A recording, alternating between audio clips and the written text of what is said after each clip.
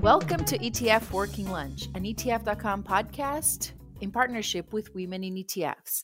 We get together every other week and we talk business with some of the smartest women in the ETF industry. I'm Cynthia Murphy here with my colleague, Laura Krieger. Hello, as always. And today we are talking about diversity in the financial industry, a really exciting and timely topic with none other than Brie Williams, Head of Practice Management at State Street Global Advisors. Hi, Brie. Hi, thanks for having me. Brie, you are recognized in this industry as somebody who has done a lot of work on the practice management side in relation to diversity, gender, what you guys call gender intelligence. Mm-hmm. Nowadays, everyone talks a really good game when it comes to, believing in the power of diversity. Everyone, says they're on it, they are interested in it, but let's really get more granular here and go beyond just this tagline of diversity is good for business and talk about what are some of the things that are actually impactful in this business and what are some of the blind spots around this issue in the financial industry specifically. Definitely. I mean, we all agree it's about good for business, but to create the change we all wish to see, we have to move beyond simply talk and understand what are those blind spots that are holding us back. So the way you've opened up this conversation is spot on. We believe we're not stuck, and we believe there are blind spots that are specific to the issues of diversity and inclusion for our industry, and the lack of diversity when we think about our talent pool, that's not new news. And when we start to look at, well, if it's not new news, why hasn't change already been here? The progress that we're making to narrow the gap, it's truly been glacial, which is disappointing. So if you want to, dissect that more so you can get at the heart of the matter to fix what's broken, you have to go beyond the numbers because we believe it's not about a capabilities gap. The numbers vary, of course, among the different career tracks that are available in our industry. And no matter what the career track is, we still see that the storyline is similar across those different opportunities. So before I get into the blind spots, I think let's just level set and ground ourselves in a proxy example. So I pulled forward some data to take a look at where we are. Mm-hmm. And given the areas my team focuses on specifically, I pulled that from the total financial advisor population in the U.S. So if we take a look at that segment of the population and apply a gender diversity lens, we see here that women represent 15 to 20% of the total advisor population. Now, oof is right. About how many women are demographically part of the U.S. population. It's 52%. So definitely work to improve there. Sure.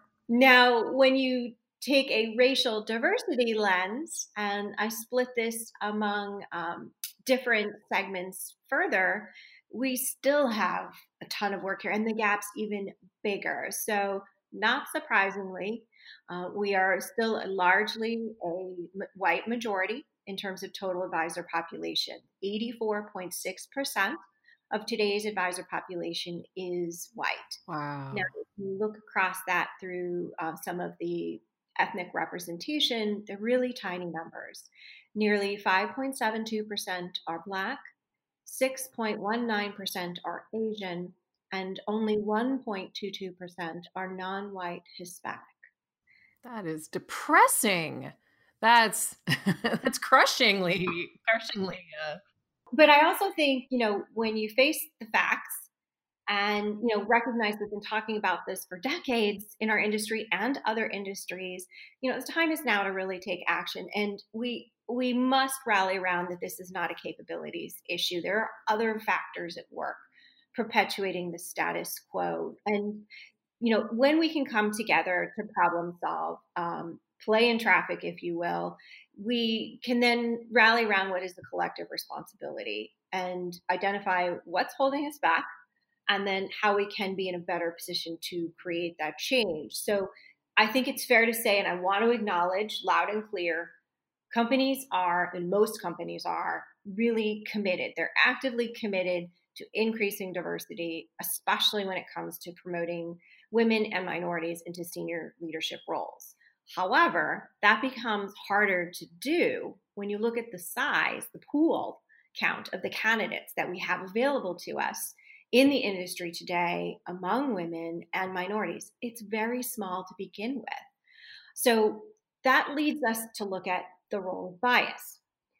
And the bias in the workplace is far more insidious than I think we ever realized. And it's not in the ways that we would traditionally think of in terms of bias. Can I walk us through 2 examples? Yes, please. Okay, so the first one is on word bias. And I pulled word bias forward because it relates to our hiring practices. And I'm going to lean on some research here because that's part of the way my team works, but it's also good to have the facts. So we look at the work done by social scientists, and that led us to see what was happening from the body of work coming out of the University of Waterloo and Duke University. And they had categorized numerous adjectives and verbs that are often found in job postings as either masculine or feminine words. Now, their research found that in job advertisements in traditionally male-dominated fields like ours, as well as fields, say, software programming, they tend to use more masculine words. What's a masculine word that might appear in a job ad? Competitive, dominant would be 2 good examples. Mm-hmm. And that type of word choice in a job ad, can skew interest in job applicants.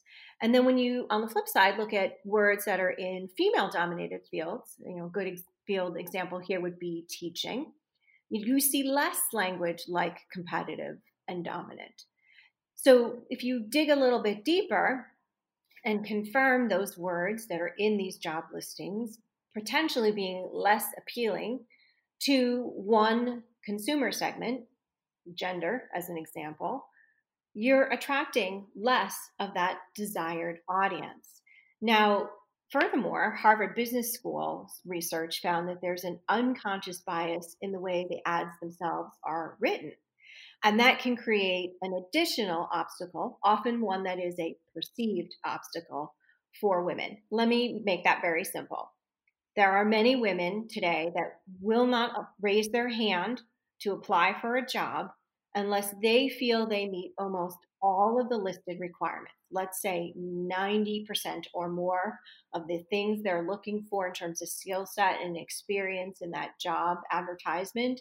If they feel they don't meet that criteria threshold, they're likely to hold back and not apply. Whereas many men tend to have a lower threshold when it comes to how many of the skill set and experience criteria noted in the job advertisement they need to have, let's say 60% or more.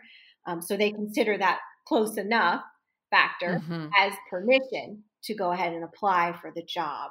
Now, if we're not mindful when writing these job ads, then this discrepancy will inadvertently lead to more male candidates applying for a given position.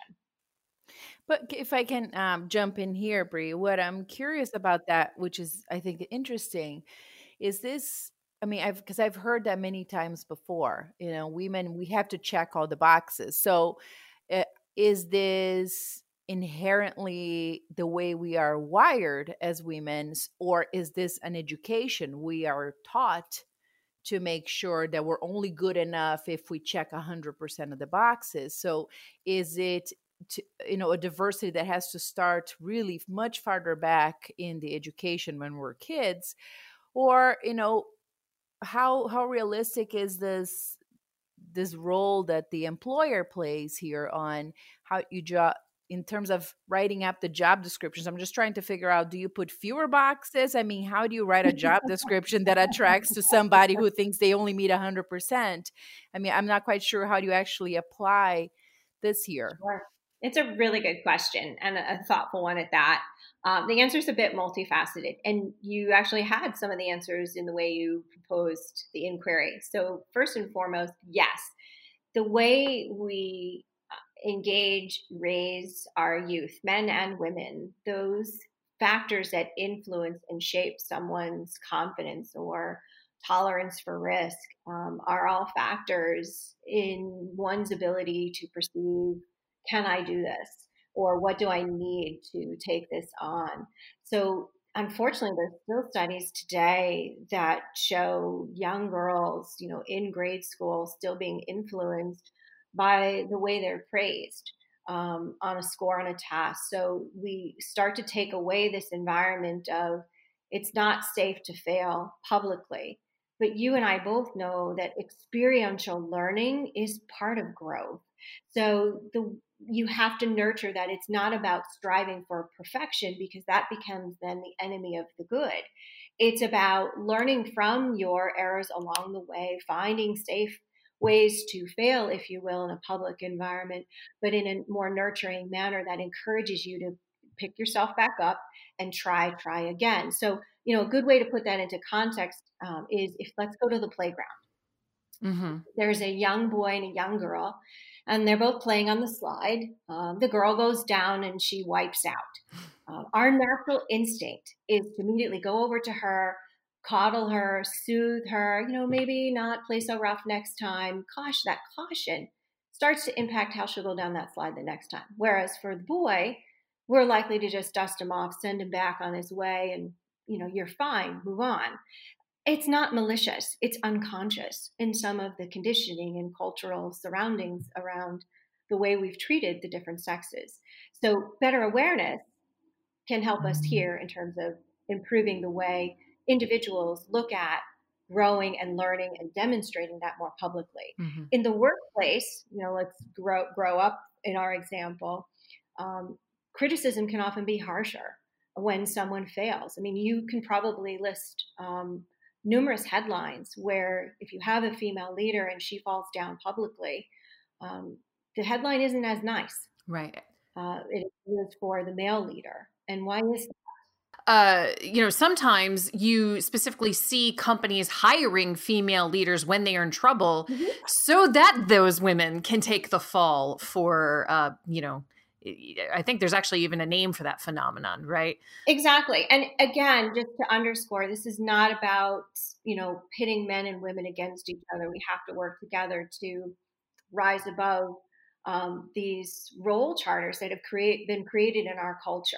And we can do better by being more aware and then trying to apply that level of neutrality. Mm-hmm. When it comes to things like ads and a job description, to pick up on your other aspect of the inquiry, we can use tools and resources like software, which can help us course correct and strip out words that can be gender leaning and make sure that we're trying to put forward something as neutral as possible to attract a diverse slate of candidate interests.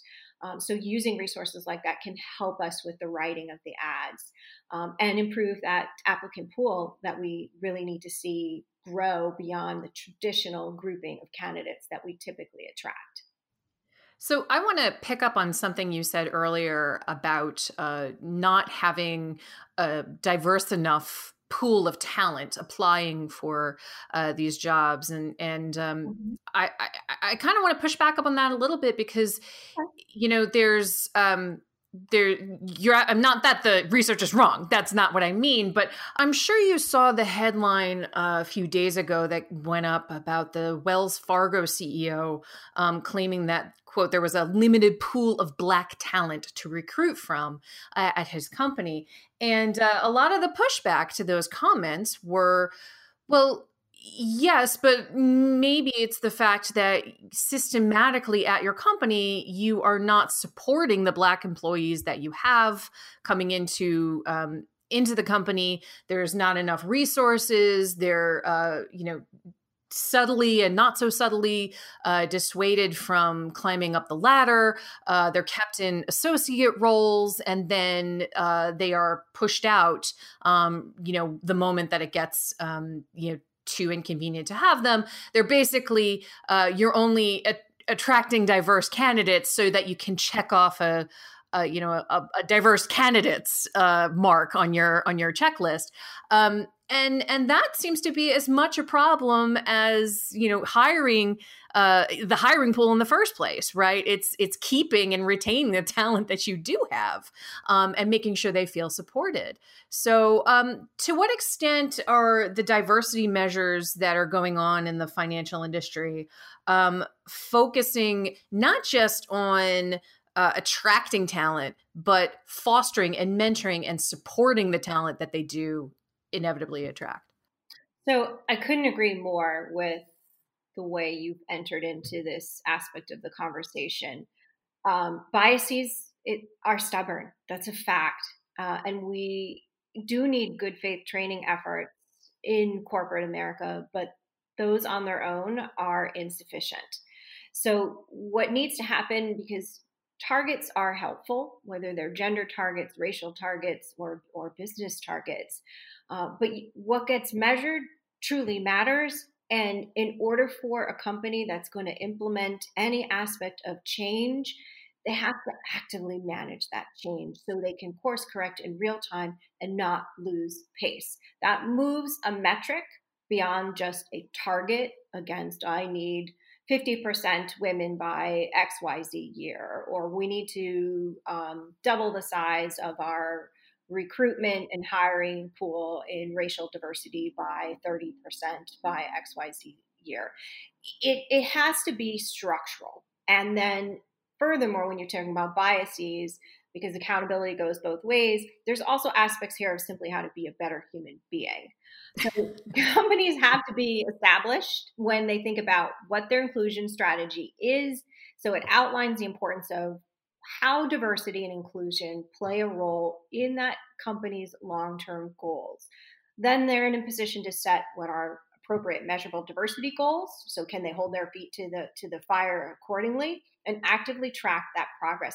I'm sure you've also seen the headlines, and many with a flourish, where companies are now publicly putting forward their asset stewardship reports to show the transparency of, hey, we're not perfect yet, but we're trying here. These are our objectives. This is our 5-point plan, and this is our timeline, and this is what we're going to do to stay honest. So back to the central core of the argument, the hiring process being neutral, I do think that there are some bright spots in the recruitment area for our industry.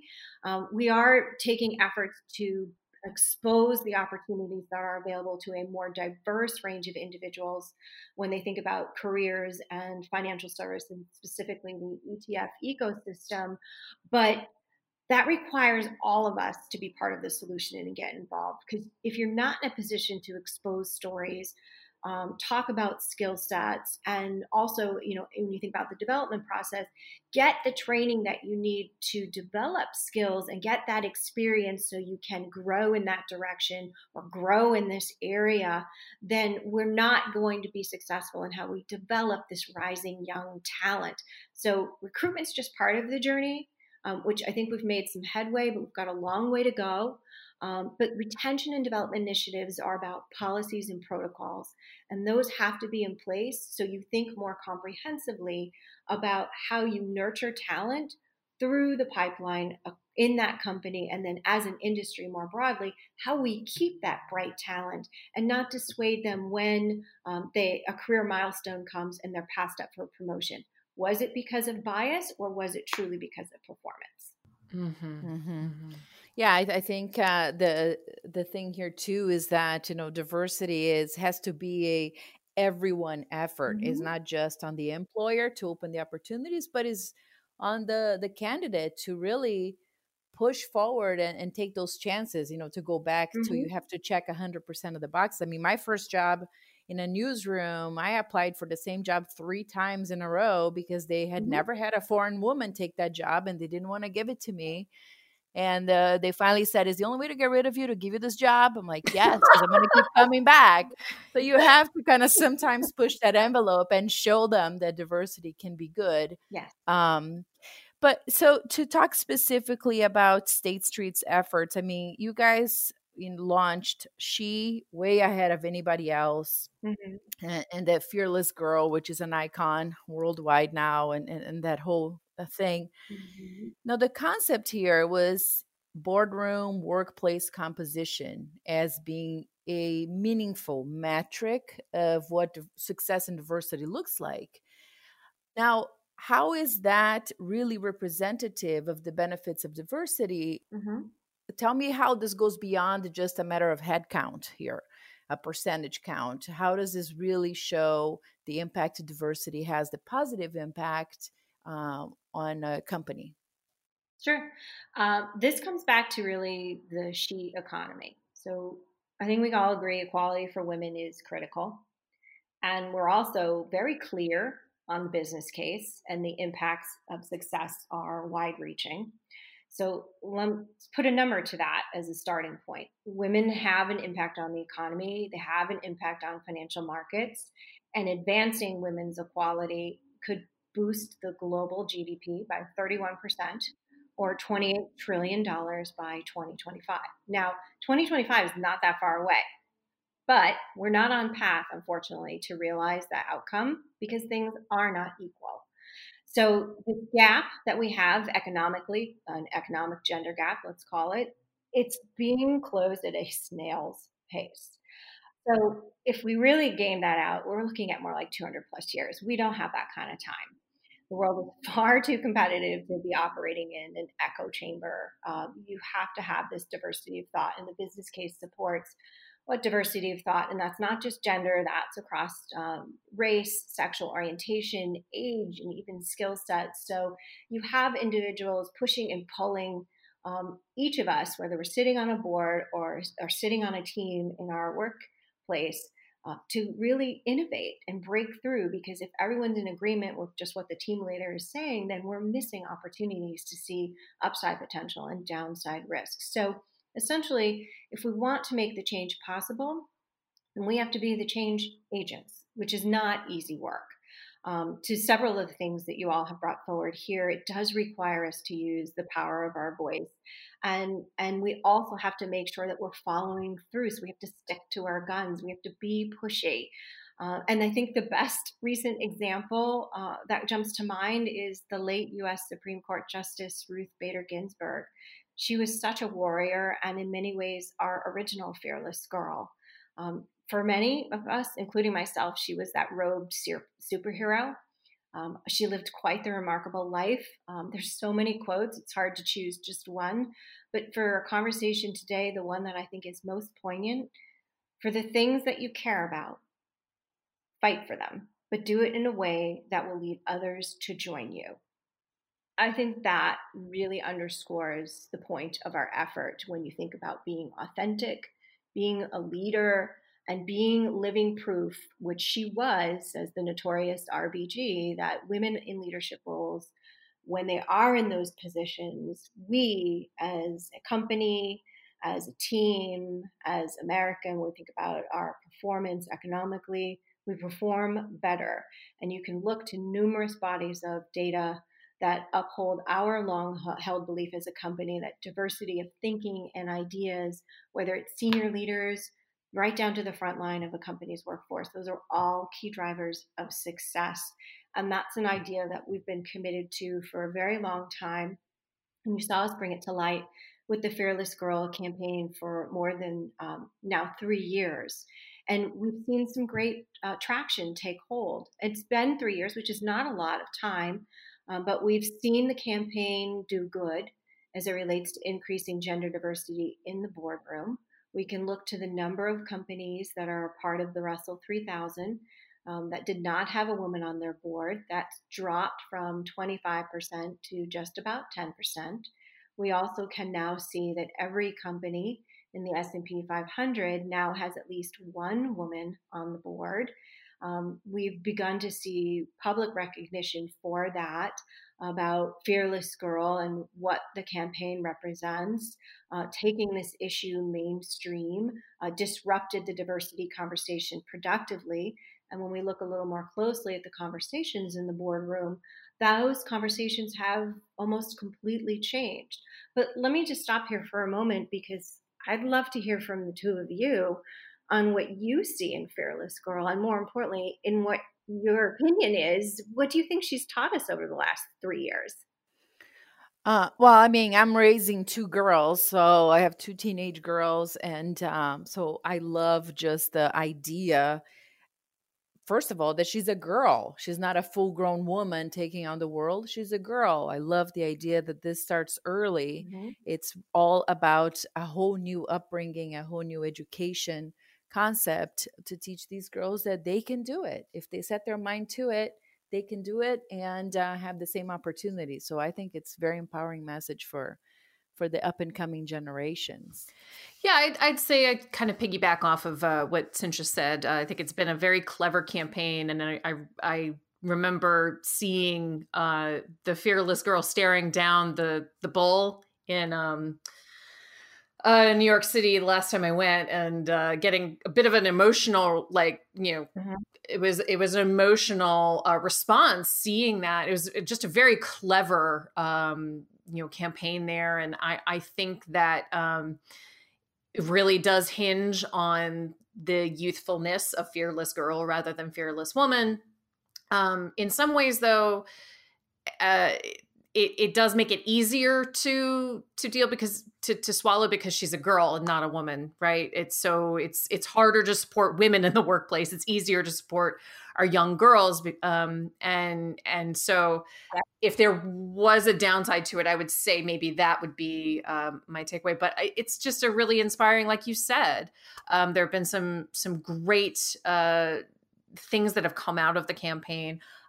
In terms of increasing gender diversity in the boardroom and across the Russell 3000 and S&P. I'm curious, are you planning on taking the same sort of steps for racial diversity that you took for gender diversity?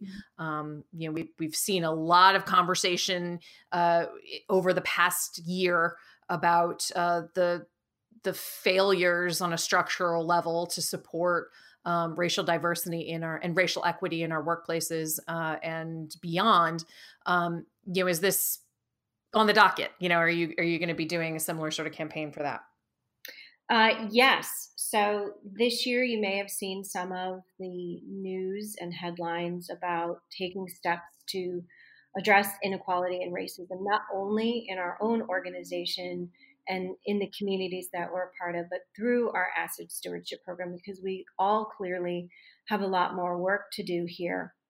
And we have put forward new goals. We issued a 10 action step memo that came out from our global chief investment officer, Rick Lakai, and put ourselves, out there publicly with what our objectives are to changing the status quo within our own company along racial and diverse lines. Now, it's certainly been a focus for our company for a while. So how accelerating progress against our diversity goals, with an emphasis on increasing representation, as well as working harder on development of this rising talent and advancement specific to Black and Latinx employees. So we also went one step further and issued a call to action more broadly to the companies that we work with, much like you saw us do with Fearless Girl and issuing that request to company board chairs. So we've expanded our long-standing focus on diversity to include more disclosure in 5 key areas.